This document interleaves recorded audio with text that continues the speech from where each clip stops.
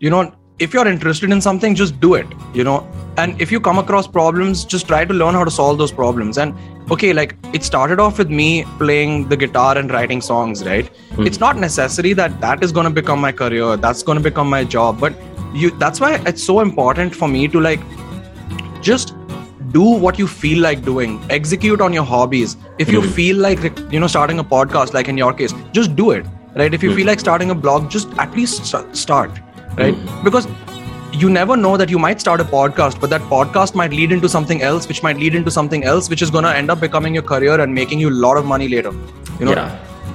I mean, a lot of money, but also like a lot of like satisfaction, and like that's how you end up finding a career path which you truly enjoy, rather than just doing something because everyone else is doing it. Hey people, welcome to another episode. Today I have a very, very special guest. His name is Mayank. He's a YouTuber. He's been creating content for 6 to 7 or I think 10 years now. And it's more like 10 years. Yeah, he's a very special guest because he's the one who gave me that push I needed to start this podcast. So it's an absolute honor to have him here. Mayank, welcome. Well, thanks a lot for having me, Kiran. I'm really, really excited to do this podcast. Oh, it's awesome to have you. And we both have guitars in our background. That's really cool. Yeah, man. I wish I had my Stratocaster out instead of my PRS, because it would be Telecaster and Stratocaster. So yeah, but this way there's like a difference. And that PRS of yours is a new one, right? Yeah, it's a new one. It's gorgeous. Dude, I can see it. That looks awesome, dude. Really, really nice. Red. Right? And nowadays I'm into red color things. My audio interface is also red. My phone is also red. My guitar is also red. Nice. Yeah, I can see your phone also in the background, like a red color iPhone. Yeah, I kept it there because I look at screen, right? At the end, I used to, forget to take a video for my, Instagram story. So I just keep my mobile there so that whenever I'm looking at screen, I look at my mobile and I'm like, yeah, I should take a video for my Instagram story. Dude, that's so cool. Yeah. Can you tell a little bit about your work and yourself? All right. So let me tell you a little bit about myself. So my name is Mayank. I'm a YouTuber. I'm a content creator. I work in marketing. So I work in marketing at a tech startup. And I've been, and even at my tech startup, even in marketing, I'm creating content. So whatever I'm doing for my YouTube, I'm doing the same thing for my company as well. That's kind of like my job. And I've been creating content for more than 10 years now. I started with producing music when I was in middle school. I tried releasing an album that failed. Then I released another EP online, which I was extremely proud of. And then I got into making videos. I studied while I was studying engineering, because it seems like a lot of creative people end up studying engineering. So I was one of those, studied computer science. And then after that, I moved to France, where I am right now, to study at HEC Paris to do a master's in management, specialized in marketing, did a couple of cool internships, one in LA, one in Paris, and now I'm back in Paris. And as I said, I'm working at a tech startup in marketing, and that's where I am right now. Awesome. That's interesting that you said creative people do engineering. I think engineering is a course that pushes us to be creative, because most of us get to know that this is not the future for us. Yeah, it's true. I mean, like, I don't, for me personally, for example, I knew before going into engineering, before going into computer science, that I was not really that interested in it as a career. But since I was a kid, I've always loved tech. I've always loved technology. I was this kind of kid who, like, when I was like 10, 11 years old, I was opening up my family's computer, taking it apart, putting it back together just to see what was happening inside. And at the age of 12, I was installing Linux. I accidentally erased the Windows partition on my computer and overwrote it with Linux. And yeah, I did all those kinds of crazy experiments when I was a little kid. And so I've always loved tech. And I was like, for my master's, I'm going to go study business anyway. I kind of had that idea already. And I already had this idea that I wanted to go into marketing, because I'd been doing creative things for a while before I started engineering, right? But I was like, it'll be way better for me to study engineering first. And then move on to studying marketing. So that way I have like complementary skill sets rather than studying the same thing continuously, So you knew that you were going to go into business field before starting engineering? Yeah. Wow, that's so cool, man. Actually, I knew that. Yeah, because In fact, I was actually supposed to go study business school in Canada for my undergrad, right? Okay. And because, to be really honest, like, so after I got into 11th standard, I went to this IIT JEE integrated coaching situation. And right after I got in, I was like, man, this shit sucks. Like, it's not for me. Actually, the reason why I thought that it sucked, it was not because it was too hard or anything. Because for me, I always used to get this feeling that, look, I'm not studying science. I'm studying how to crack a competitive exam, Yeah. And that's what I used to hate so much. I was like, dude, I love science. I love tech. I love studying, but I hate the idea of studying just to crack a competitive exam. And that felt very like, I don't know, it just didn't give me a good feeling, And that's when I also realized that, yeah, you know what, like, truly, I'm not really that interested in engineering. So if I'm going to, so then I spoke about it with my parents and everything. And then we decided that, okay, maybe I can go abroad to study my undergrad. Right. Yeah. And so then I was like, okay, look, if I'm going to go study abroad, spend that much money and the investment and all, like, I should study something that I really enjoy, rather than doing something which I don't really enjoy, because for me, that's a waste of money.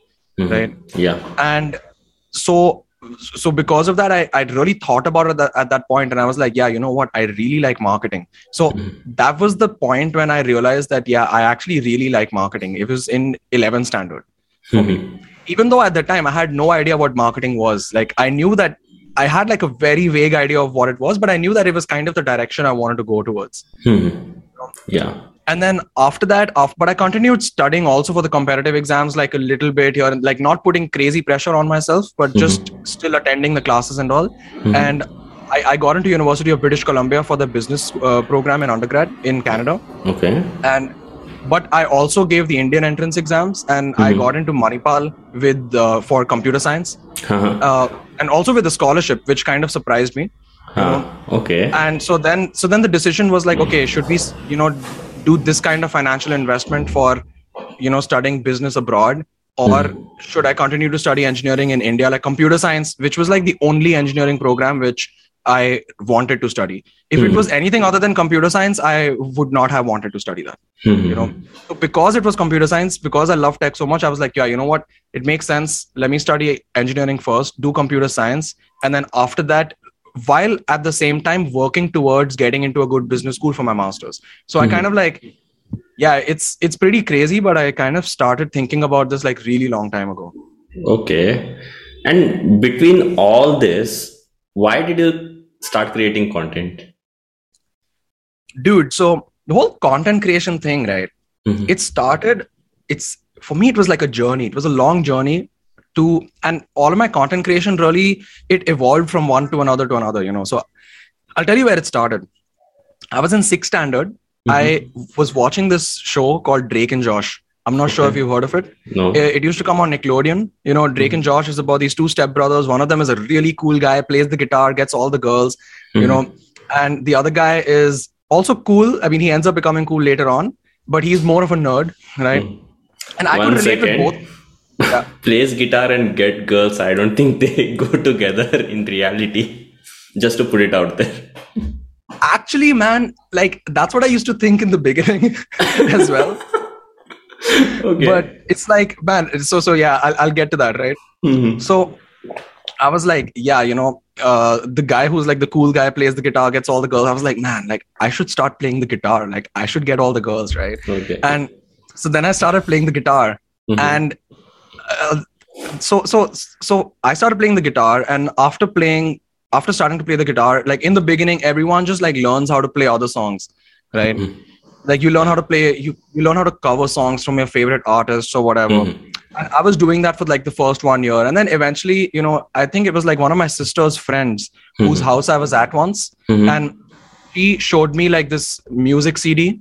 It was like a normal burnt music CD, like not like a normal burnt CD. It wasn't like a professional album. And she was like, yeah, like my cousin actually made this little EP, like made this little release, and you should listen to it. And then I listened to the music of my sister's friend's cousin, and it sounded like a professionally recorded song. I was like, man, this is insane. Like, you don't need to be like a professional to like record music, right? Yeah. And that was when I was, I think when I was in 5th or 6th standard, like soon after starting playing the guitar. And that's what gave me this inspiration of like, I should try writing my own songs. Yeah. Okay. It was basically like by looking at somebody else who's not a professional, who's someone who's just like a normal person who's doing it. I got this inspiration that, I can do it too. So then I started doing it. So I started writing my own songs, like just the lyrics, right? And then after I started doing that, I was like, okay, I need to compose chords for it on the guitar because I'm already playing the guitar. So may as well, start making like chords for it as well, make it like an actual song. I did that. And that got me into, okay, so I have lyrics, I have like the guitar stuff, right? I should, like, if I want people to listen to it, I should record it. Like, that's the next logical step, right? Record it, put it onto a CD, right? And that's what got me into, okay, how do I record my own music? And everything, it was all on Google. Like, I was like, okay, how do I record my own music? Then I discovered this wonderful software called Fruity Loop Studio, FL Studio. Okay. And this was when I was in 7th standard, 7th or 8th standard, something like that. Wow. Okay. So I was like, okay, so I have lyrics, I have guitar, I need to record, I have a computer, the same computer I told you I used to open up and put it back together, that exact same one. Okay. I have a computer. I was like, okay, let's get into recording. So I spent 8th standard, 9th standard, 10th standard, 3 years learning how to recording a lot of things, putting it up on SoundCloud, because that time SoundCloud was huge, putting it up on SoundCloud, sharing my music on Facebook. And at that time, my music was absolute shit. Okay. Like it was really bad. Like, beginner days. Yeah. Right. But the thing was, I was like, man, like I'm in 8th standard and I'm doing all these things. I was like, I felt good about myself because I was doing that. I was like, shit, I'm so young and I'm doing this. It's cool. Right. And even the people around me, they kind of felt the same way, which kind of gave me like this artificial ego boost as well. I was like, yeah, my music is actually good. No, it was not, But it was just novel. Like, which other 8th standard kid was doing that, right? In Bangalore, at least. So, so that's how I got into like content creation. That was like my first real foray into content creation. And then after I started making music and playing the guitar, I started like recording videos of myself in like 10th, 11th standard of me playing the guitar, making cover songs. And all of this was like greatly inspired by YouTube, basically. I used to look at other creators on YouTube making cover songs and I was like, I want to do that. And I used to try to do that, And so everything was based on that, basically. I looking at other content creators on YouTube, looking at other people who are just like me, not celebrities, not professionals who are doing these things. And across the world, right? It was mostly in the US and in Europe and not so much in India though, but at that time, especially, right? And looking at those people gave me the confidence and the inspiration. I was like, okay, I can try it myself as well. So music got me into making videos. Because I was like, okay, I have music, I have recorded music. Next logical step, take a video because that's more interesting, right? And so then I started making videos because of that. And then that's how I got into making videos. And then from there, I discovered even more video creators on YouTube who were like making these types of videos where you're just taking good shots of the neighborhood around you and putting it to like nice music. I don't know if you recognize this kind of video. Like in the past, this used to be very popular, right? So then I was like, okay, let me start making that. Right. Okay. So that's how I got into video. So you see, it was kind of like this journey, which started from getting inspired to play guitar just to get girls and then playing the guitar and then writing music, recording music, making videos. And then that got me into photography. And then I continued making videos and stuff after that. So that's pretty much my entire like beginning of the content creation journey, dude. Yeah, like your intention to learn one skill, which is like recording the music, pushed you to learn all these other skills, which is very interesting. Because when we want to actually bring a quality content to life, we should have these number of skills, maybe recording or writing or video editing, etc. Which is pretty cool that you started doing it when you were in 7th, 8th standard. I don't know. Yeah, man. I was watching Pokemon when I was 7th standard or something. Dude, like, honestly, I think, see, for me, like, this is why I always tell myself that, if you're interested in something, just do it, and if you come across problems, just try to learn how to solve those problems. And okay, like, it started off with me playing the guitar and writing songs, right? It's not necessary that is going to become my career. That's going to become my job. But that's why it's so important for me to like just do what you feel like doing, execute on your hobbies. If you feel like, starting a podcast, like in your case, just do it, right? If you feel like starting a blog, just at least start, right? Because you never know that you might start a podcast, but that podcast might lead into something else, which might lead into something else, which is going to end up becoming your career and making you a lot of money later. Yeah, I totally agree with it. I mean, a lot of money, but also like a lot of like satisfaction, and like that's how you end up finding a career path which you truly enjoy, rather than just doing something because everyone else is doing it. Yeah, exactly. Like I totally agree with your point. It's like a chain reaction. One thing takes you to another thing, and that thing takes you to another thing. Initially, I got inspired by Michael Jackson when it comes to music. So I wanted to learn singing initially, but I was too scared to actually sing. So I just went and joined guitar class because I thought eventually I'll learn singing. Let me just try guitar. Sure. Then I got into rock and roll music, and I thought like, let me just continue with guitar because this is so much cooler than singing. There you go, man.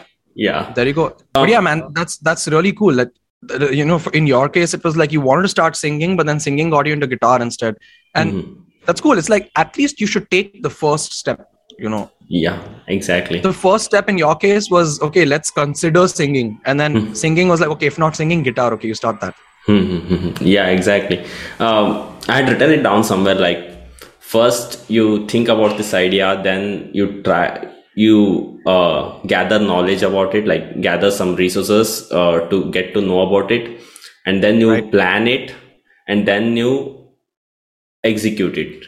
And execution is like 99%. All these other things are like 1%. Correct. That's true. It's all about the execution, man. Like, oftentimes this happens where like you think of so many ideas, but you don't execute them. And okay, I do think that there is some fruit in the ideation process also. It's important to keep thinking of ideas. But I think for me, what is also important is, when you think of ideas, how do you action on those ideas? And one of the things that I do is that whenever I get an idea, whenever I think about something, so I keep a journal. I use this app called Day One. And I use, I'm not going to say that I use it every day, but every few days, I just take whatever's on my mind and put it into the journal. So that's more like long form, just all of my feelings and thoughts and everything go out, right? One. And two is I use this other app called Drafts. And I got the inspiration of using Drafts from Ali Abdal's YouTube channel. And the cool thing about this app is that whenever I get an idea, because like ideas pop up into our head randomly. Yeah, exactly. Okay, you know what? Maybe I should start this kind of business. Okay, idea pops up in your head. Okay, what I do is I try not to judge my ideas. Like, because a lot of times what ends up happening is that you get an idea and immediately you tell yourself that, oh, that's a terrible idea. It's not going to work. It's not going to work. It's a terrible idea. What are people going to think? All these questions keep popping up, right? So whenever I get an idea, I've got into this habit of like, I don't judge the idea. I just write it down and I forget about it. And then 1 week later, I go through all these ideas that I've written down and then I judge them. Then I see, okay, does this make sense? Does it not? Okay, if it makes sense, am I going to do it now? Am I going to do it later? If it's something for later, I have another list called the someday list, which is things that I'm going to do someday, but I'm not sure when. And I put it into that. So basically, any idea that I have, it needs to be action. Either it goes into the someday list, it goes into a to-do list, which I'm going to do right away, or I acknowledge that, okay, it's not a good idea. And then I just delete it. That's it. Wow. You remember when we met, you actually showed me this app, the draft app. Yeah. So I started using it. It's really helpful. Like even I started following the same thing. Whenever I get idea, I just open drafts and I just put it there and I just throw my mobile away. That's all. I'm not, right now I'm getting a lot of ideas about this YouTube channel. Nice. So yeah, I'm just writing them down and I'm just keeping it aside. I'm not judging them. So yeah, that's the best way to do it, man. And the thing is, as you do that more and more, it's like ideas also start popping up more and more. Yeah. Because exactly. When you start judging your ideas and blocking your ideas, then your brain's also not going to generate as many ideas, because your brain's going to think like, what's the point of generating these ideas if this guy is going to judge them anyway? So let's stop. Right? Exactly. But like, if you stop judging your ideas and just writing them down, just let it flow out, right? then your brain's also going to be like, okay, let's keep providing, Yeah, exactly. Don't be a terrible boss to your brain. Exactly. So, what do you think about motivation, and what's your take on it? How do you look at motivation in general? How do I look at motivation in general? Can you be more specific?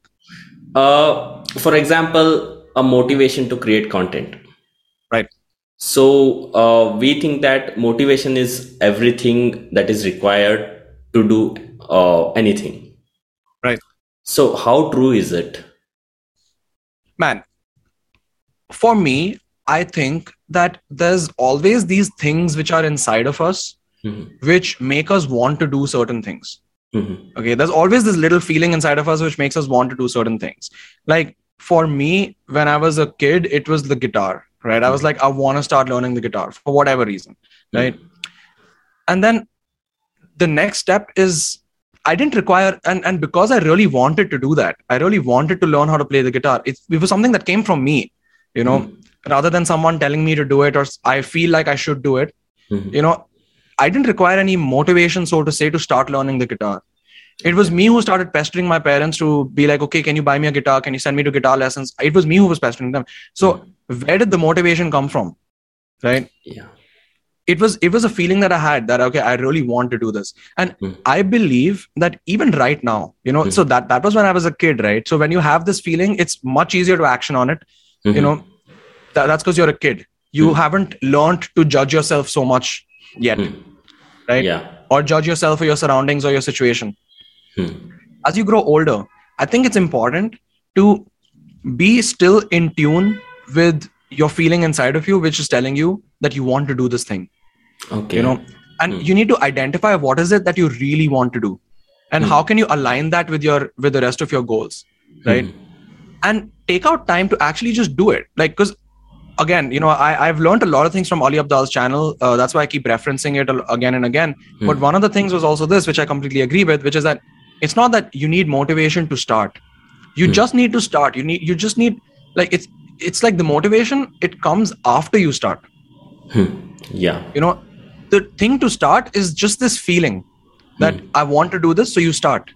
And then once you start seeing results, once you start getting rewarded for what you're doing, it's like, and that's why learning can be so addictive, right? Because you start learning how to play the guitar, you work on it for 2 weeks. After 2 weeks, you can play 5 chords. You're like, wow, okay, I've made progress. This progress is what motivates you to do even more.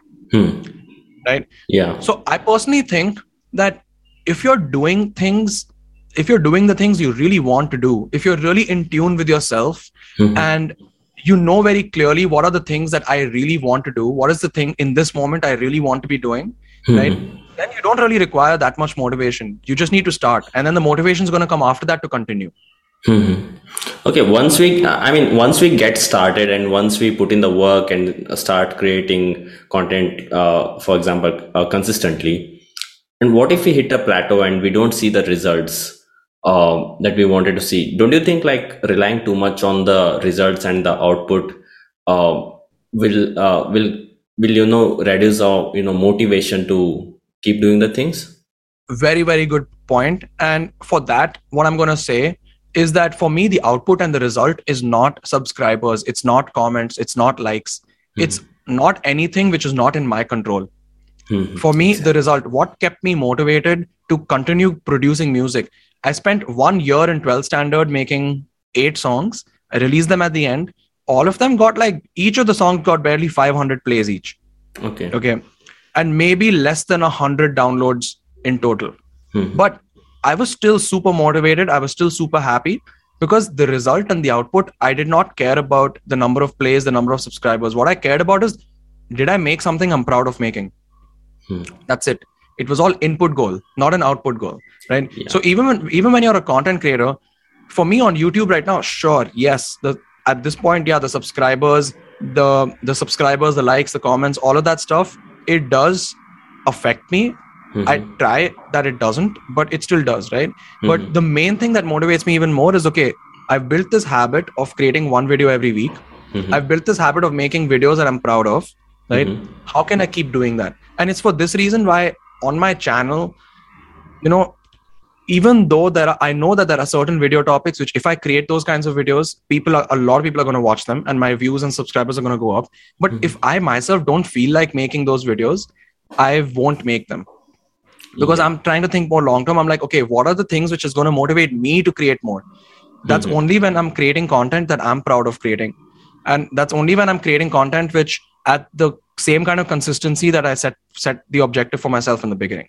Right. So I think for me, the motivation, ideally, the results and the output that you judge yourself on should definitely be more of the things that you can control, which is what's the quality of videos you're putting out, how many videos you're putting out, all of that stuff, rather than, your subscribers and your views and all that. Because I believe that if you're doing something you're super passionate about, you're going to do it really well. You're going to do it very consistently. And that is going to bring in the output in terms of subscribers and likes.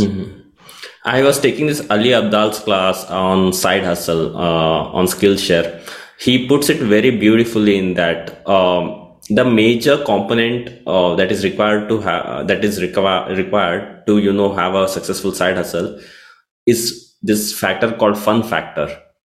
So you should have fun while doing whatever you're doing. Only then you'll continue to do that. That's what exactly even you said.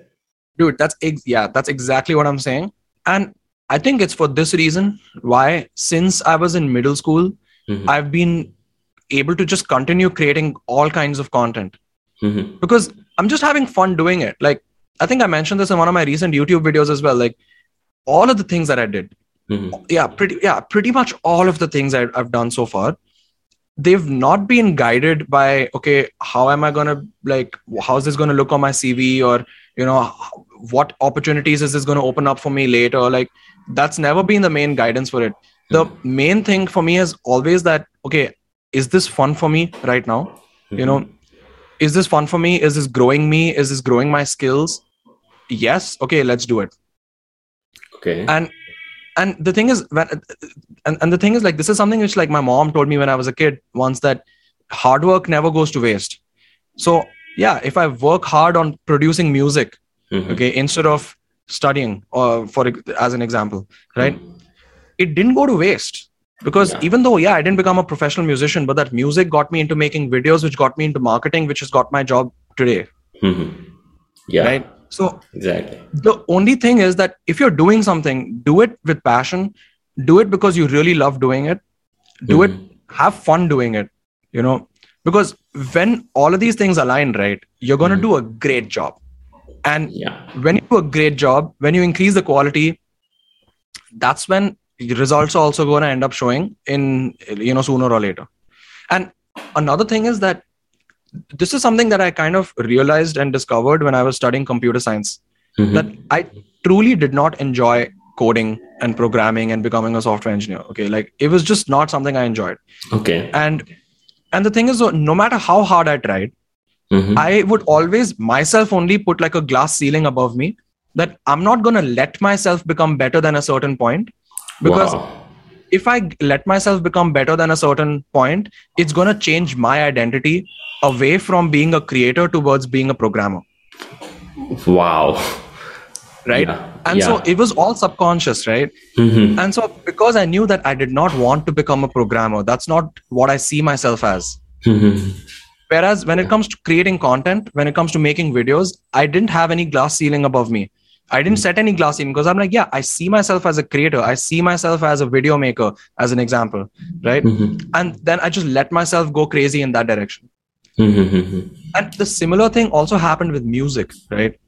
I was in music. As I said, I was producing music when I was in high school and middle school. But as I went to college, I realized that, music is something I really enjoy as a hobby. It's something that relaxes me to a great extent. It's like playing guitar is my meditation, but I don't see myself becoming a professional musician anytime soon. You know? And so I didn't kind of let myself increase my music skills to an insane extent as I did my video skills, because when it came to video, when it came to writing, blogging, marketing, all kinds of marketing things, I let myself go crazy because I was like, I see myself doing that in my career. But when it came to music, I stopped myself from doing that. Even though I was having fun, I was like, okay, it's not really aligned with my career goals. Yeah, like it's about being very intentional, right? You have 10 doors open, and you must choose through which door you're going to go through. I was watching this documentary called Minimalism on Netflix, directed by Matt Diavella. Yeah, I've seen that one. So in that, I don't know if you remember, there's this guy, I forgot his name. He was sharing his story, and he got a promotion, and he got a six-figure salary. That's a crazy American dream. And right after his promotion, he went to his cabin, he locked his door, and he started crying because he knew that he was stuck with this job for the rest of his life, because Yeah. he cannot walk away from that amount of money.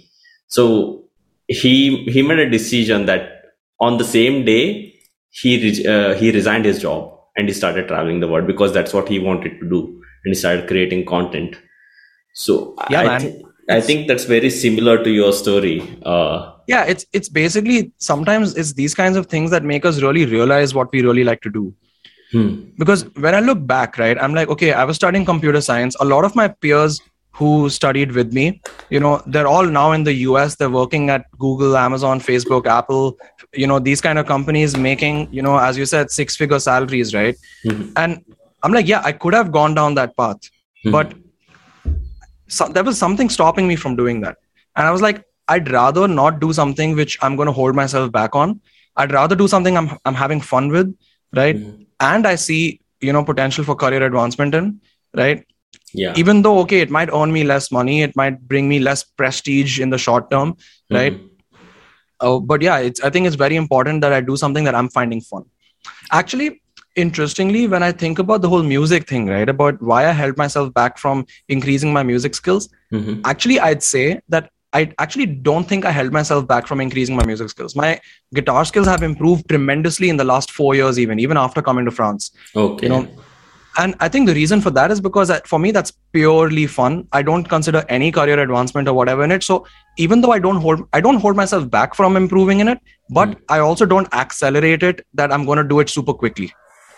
I kind of just play guitar for 15 minutes every day. I don't go for lessons. I don't even do lessons online, mostly because I just want to play guitar 15 minutes every day just for fun. And just by doing that over a long period of time, it still improves my skills.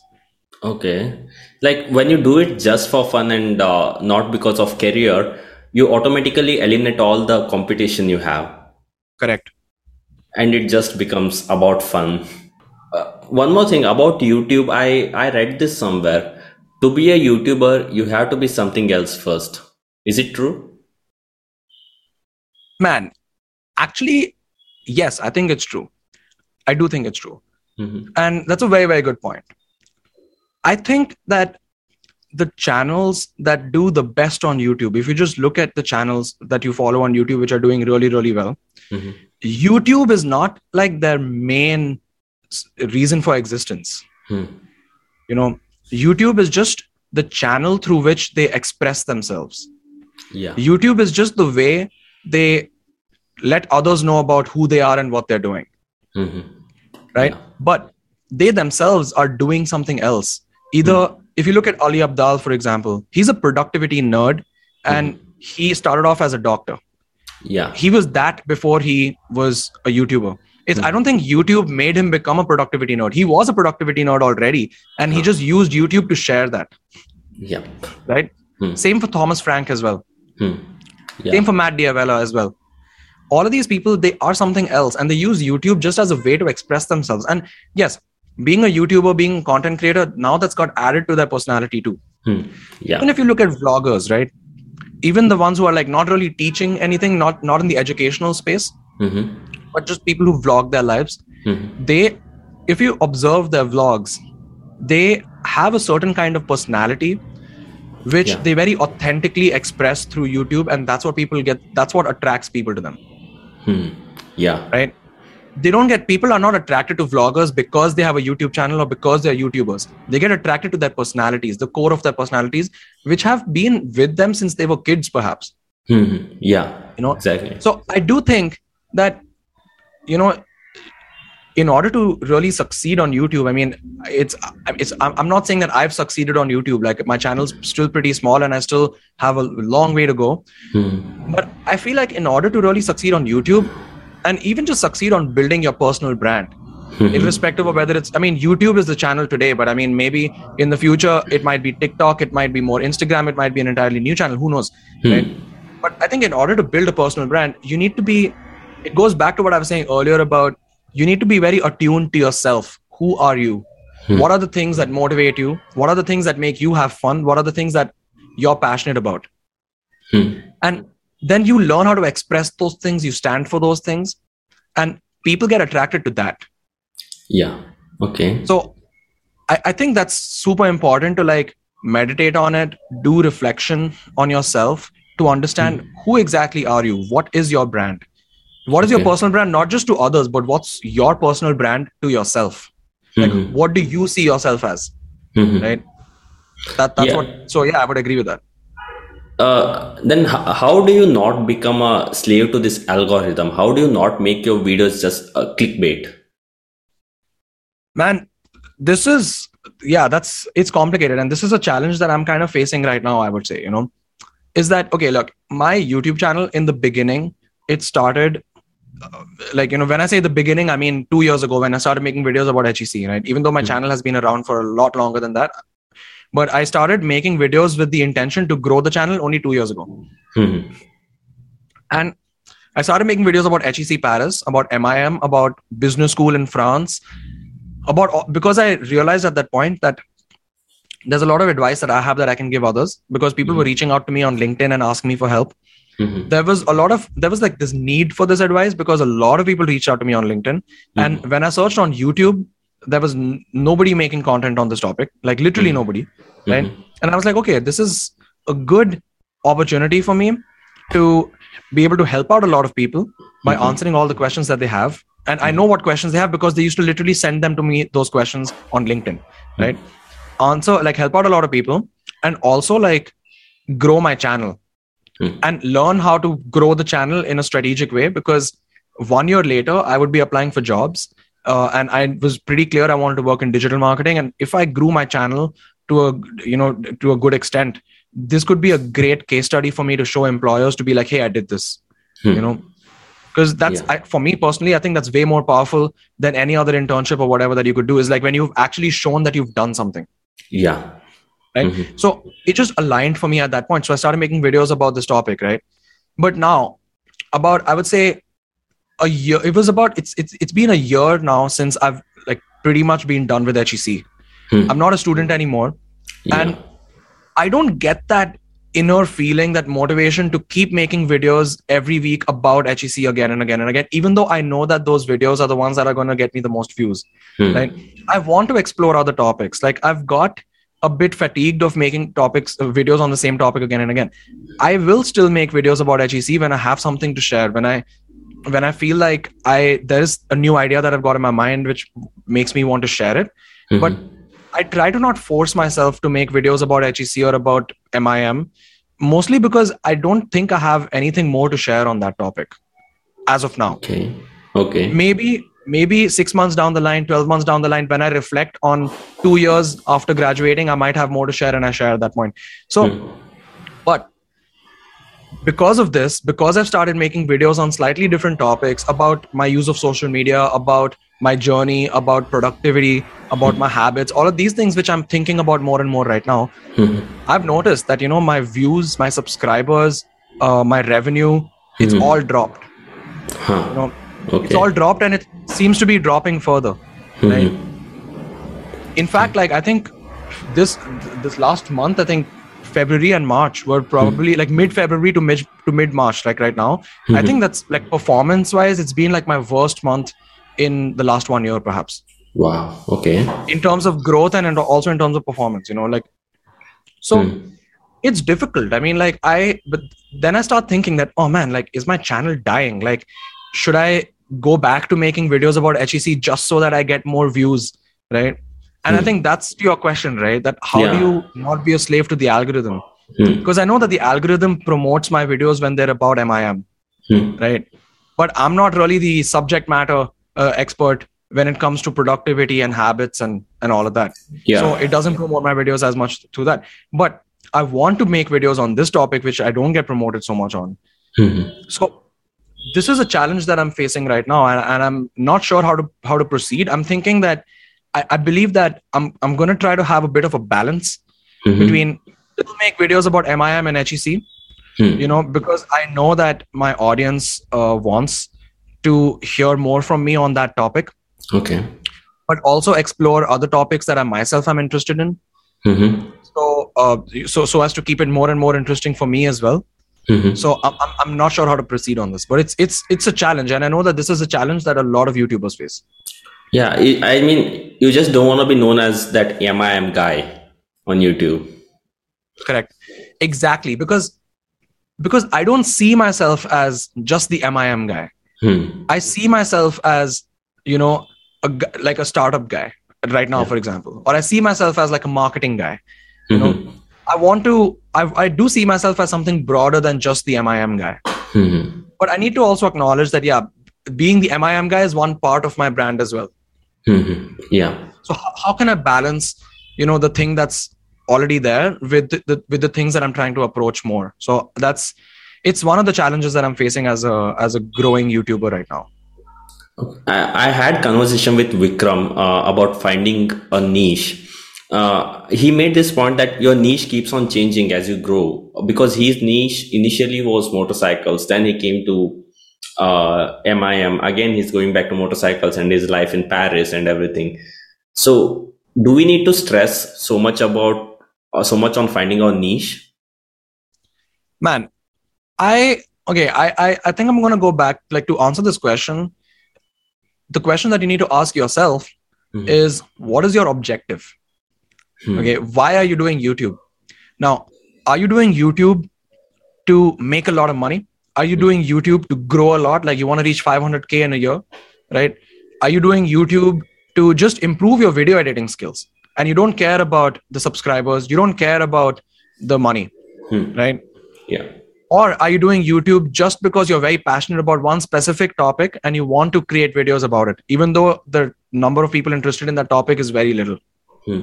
So I think you need to really ask yourself and be clear with yourself. Why are you doing YouTube? What's your objective? So if your objective is to grow a crazy amount and you don't really care that much about anything else, you just want to grow a lot, you want to make a lot of money. Sure. Yes. Very important to have a very nailed down strategy. Do a lot of keyword research to understand which are the topics and keywords which people are looking for, right? And then be super consistent with the videos you put out. Make videos again and again on similar topics so that you build authority on that topic. And then, sure, you're going to grow. But that may not be what everyone wants. Yeah. Not everyone starts out with YouTube, even though it looks cool that, having 500K, having 1 million subscribers. Not everyone starts off with YouTube with that objective. Some people just start off with YouTube, just because they're passionate about a certain thing and they want to make videos about that thing because it makes them happy to make those kinds of videos. Okay. When you're doing that, you've already found your niche, because your niche is the thing that you're passionate about. And you just do that, but then don't expect growth necessarily. You're not doing it from a growth perspective, right? You're doing it from an expression perspective. So I really do think that it's important to think about, what do you want? And from that perspective, to answer your question, yes, it is important to define your niche. But for me, the definition of niche is not just the topic that you're talking about, but it's also a combination of the topic you're talking about and also what your objective is with YouTube. It's very important to define what is your objective. Okay. And from that perspective, yes, it's important to know that. Okay. Let's say let's take out all your hard skills. Okay, you don't. Let's assume that you don't have any video editing skills or any other skills for that matter. If you're starting your channel today, what would your approach be? If I don't have any skills at all? Yeah, any hard skills like video editing, recording, whatever. But you have your personality, you have your mindset. How would you approach content creation, YouTube today? Very good question. I think that today if I didn't have any hard skills, but if I had the thoughts, if I had ideas, if I had the personality, I would go. There are two routes that you can go. Okay. The first route is you just start making videos. Even if you don't have the skills, just start, use your phone. And as you do it, learn those skills. Recently, again, like Ali Abdal, I keep mentioning him again and again, but he's worth mentioning so many times.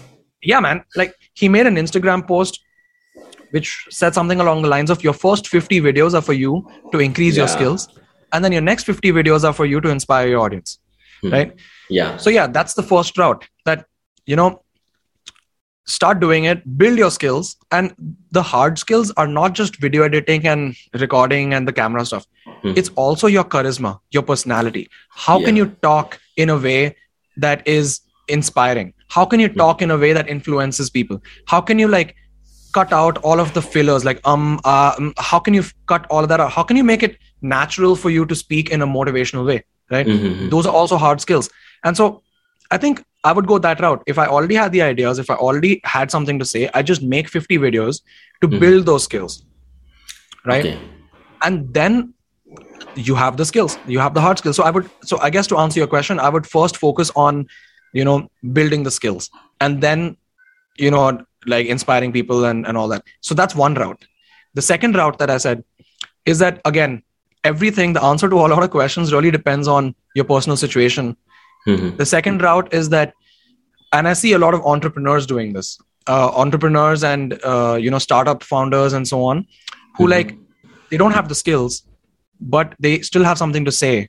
But they're like, okay, their time is worth much more than how much it would cost to outsource these skills.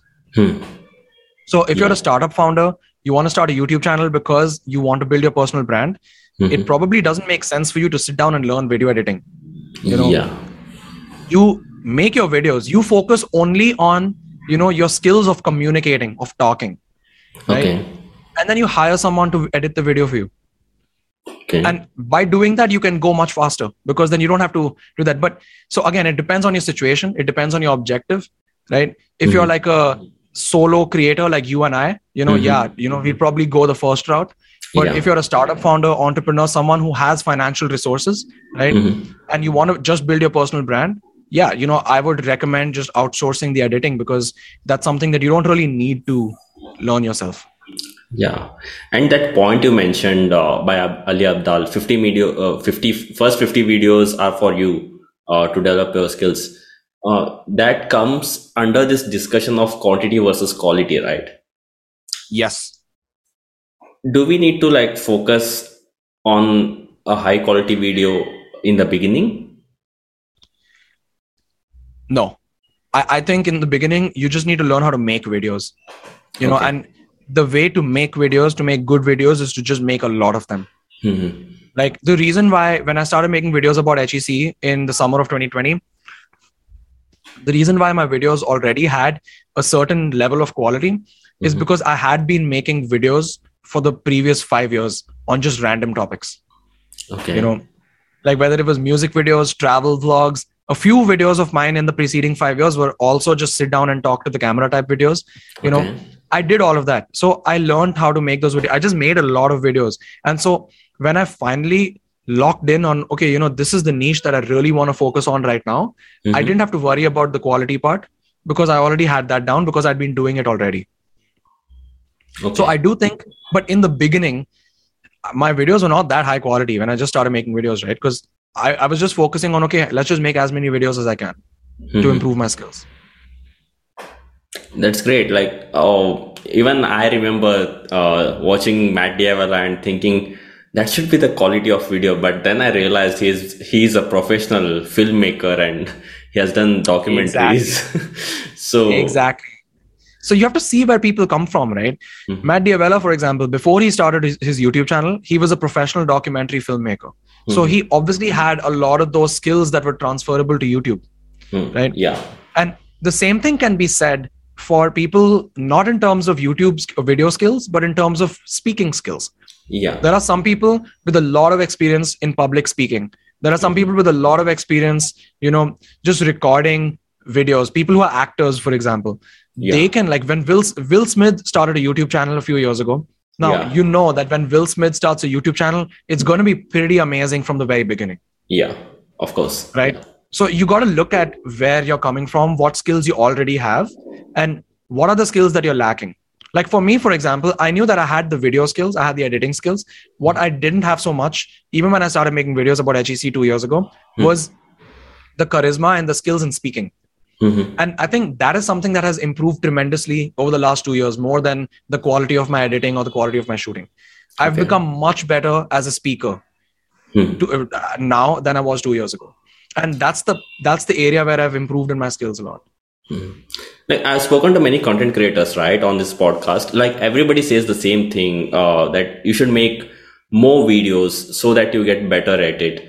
I think one of the most important reasons why they say that is they want you to get comfortable speaking to camera. So that's the biggest skill in the beginning to learn. How do you get comfortable with speaking to camera? Like, are there any tips and tricks, or is it just work? Yes, there are some tips and tricks, of course. And there's some things that I also do myself, which people don't realize that I do, but it helps me a lot. And I'm going to get into them right now. Okay. So the first thing is, as I said, right, just do it again and again. Do a lot of it. Just get used to the idea of speaking to the camera. That's the first thing. Just do it again and again. Even if you're recording yourself, listen to your recording so that you can, as painful as it might be, listen to your recording and understand, okay, which are the areas you need to improve on, right? Okay. And then work on improving on those. So the first thing is just do it a lot. You don't have to publish every video that you record of yourself. You're just doing it as an exercise. It's like going to the gym, right? Yeah. Go to the gym, you just work out. You're not really working out in front of everyone. You're working out for yourself. It's the same thing. That's number one. Second thing, something that's helped me a lot is I literally script every one of my videos.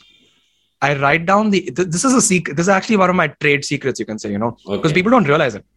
I script every single one of my videos, especially in the beginning. And actually, even now, like I script every single one of my videos. I write down exactly what I'm going to say, and not just bullet points. I write down exactly what I'm going to say and how I'm going to say it.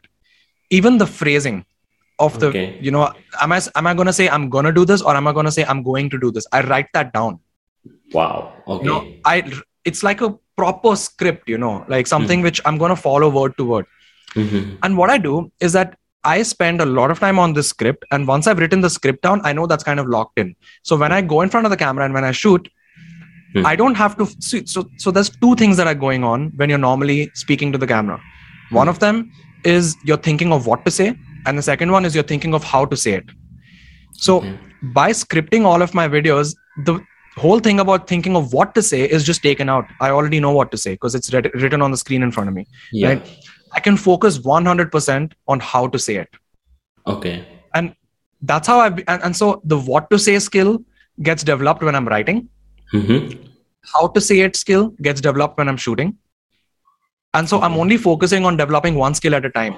Because if you go in front of the camera, you have bullet points, you know a broad idea of what to say, but you don't exactly know how you're going to phrase it. Then what's going to happen is you're going to say something and then you're going to think, was that the right way to say it? Should I record it again? Or like, you're going to think that, right? Yes, exactly. I can attest to that. That's happening to me right now when I'm recording an intro or outro for this podcast. That happens to me. But when I script it down, it's much easier. Exactly. There you go. So that's what I do with YouTube as well. So that in order to develop my skills of speaking, like I said, two different skills, what to say, how to say it. Develop the two skills separately. You can develop the what to say skill by writing. Write down exactly what you're going to say. So that when you're actually in front of the camera, you don't have to think about what you're going to say. You're just going to think about how to say it. So then it becomes for me, it becomes like an acting performance. I have the script in front of me, just like an actor, I have the script in front of me. How can I say it in the most inspiring, motivational, authentic way possible? Okay. Right. And so then I focus only on that. And over time, right, as you write more scripts, you become better as a writer and as a script writer. And as you record more videos, you become better as like a speaker, right? Eventually now, after 2 years of making these kinds of videos, now recently I've started to experiment with not writing the exact script for some videos, but just writing bullet points and trying to see whether like my how to say it skill has caught up to a point where I can do it together with shooting. And even now when I do that, it's challenging. And I can still sense that I think after saying something that, oh, should I have said it in a different way or whatever. That still happens. Okay. But I think when you're starting, it's kind of really important to like separate these two out. And just to add on to that, when I script everything out, this is more of a technical thing, which I mean, the listeners and you might be wondering as well, is that when I have the script, it doesn't really look like I'm reading from a script. And the reason for that is because I make the script like 2 lines at a time. And I record it also 2 lines at a time. So I'm literally doing this where like, suppose I have the script over here, right? I read the 2 lines and then I'm like, okay, ta ta ta ta ta ta ta, and then pause, go back to it. Ta ta ta ta ta ta ta. That's how I do it. And then when I'm editing, I cut out all the emptiness. Wow. I was actually taking this course from Nathaniel Drew on Skillshare about how to speak to camera. He had this entire lesson called the power of editing. So that's what you can edit out anything that is not good. So just do it is what you're saying. Yeah, man. Exactly. You can edit out anything that's not good.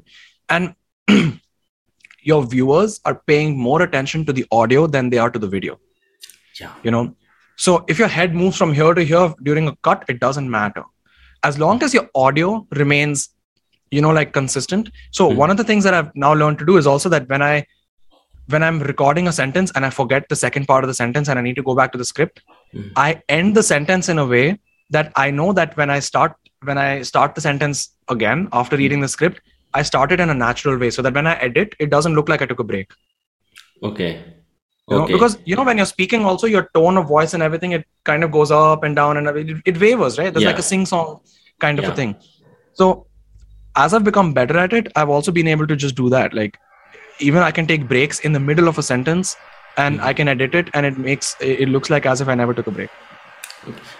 This is one of the advices that you gave me when I met you in Bangalore, that people will sit through bad video quality but not a bad audio quality. That changed my perspective entirely, because what comes to people's mind when they think of YouTube channel is a good camera, but good microphone is much more important than that. That's why I just invested my money in microphone rather than trying to buy a camera. Yeah, man, that makes a lot of sense, because like, see, the thing is, maybe a good camera, it may have made sense, I would say 10 years or 15 years ago. Because at that time, the standard quality of cameras was not that high. Yeah. Like your webcam in your laptop would not be that high quality back then. Yeah. Right? Exactly. But today, if you just shoot with your laptop webcam as well, right? Like right now, for example, my webcam quality, I think it's like, so I'm using the latest MacBook Pro and the webcam quality on this is amazing. Yeah, exactly. You can actually make a YouTube video from this. Dude, you can. And the same thing, like if not webcam quality as well, like you can also shoot using your phone. Even a cheap 10,000 rupee phone is still going to have pretty decent video quality, like decent enough for you to start your YouTube channel. Yep. And a lot of people, they already have phones that are even better than that. Like if you have an iPhone, for example, that's it. You're sorted. You don't need anything else. Right? Yeah. So I think, but audio quality in consumer devices has not reached like professional quality levels yet. Exactly. Yeah. So it's better to like invest in like a microphone, which doesn't even have to cost a lot of money. Do you know Ali Abdul started one more channel called Ali's Kitchen? I didn't know that actually. Yeah, I was taking his course, the YouTube course. Right now I'm taking that course. I'm halfway through it. He shot his first 2 videos with his iPhone, and he was telling all the tips and tricks, and he made the same point that the camera qualities are pretty good nowadays, but if you want to invest money, invest in a microphone. Yeah, exactly. Invest in microphone, and I would also say invest in lighting. lighting is another one. Like your camera can be the best camera possible, but if you have very bad lighting in your room, even the best camera is not going to look the nicest, because at the end of the day, you're shooting something, right? If that something does not look good, if it's not well lit, then no matter what you're shooting with, it's not going to look good.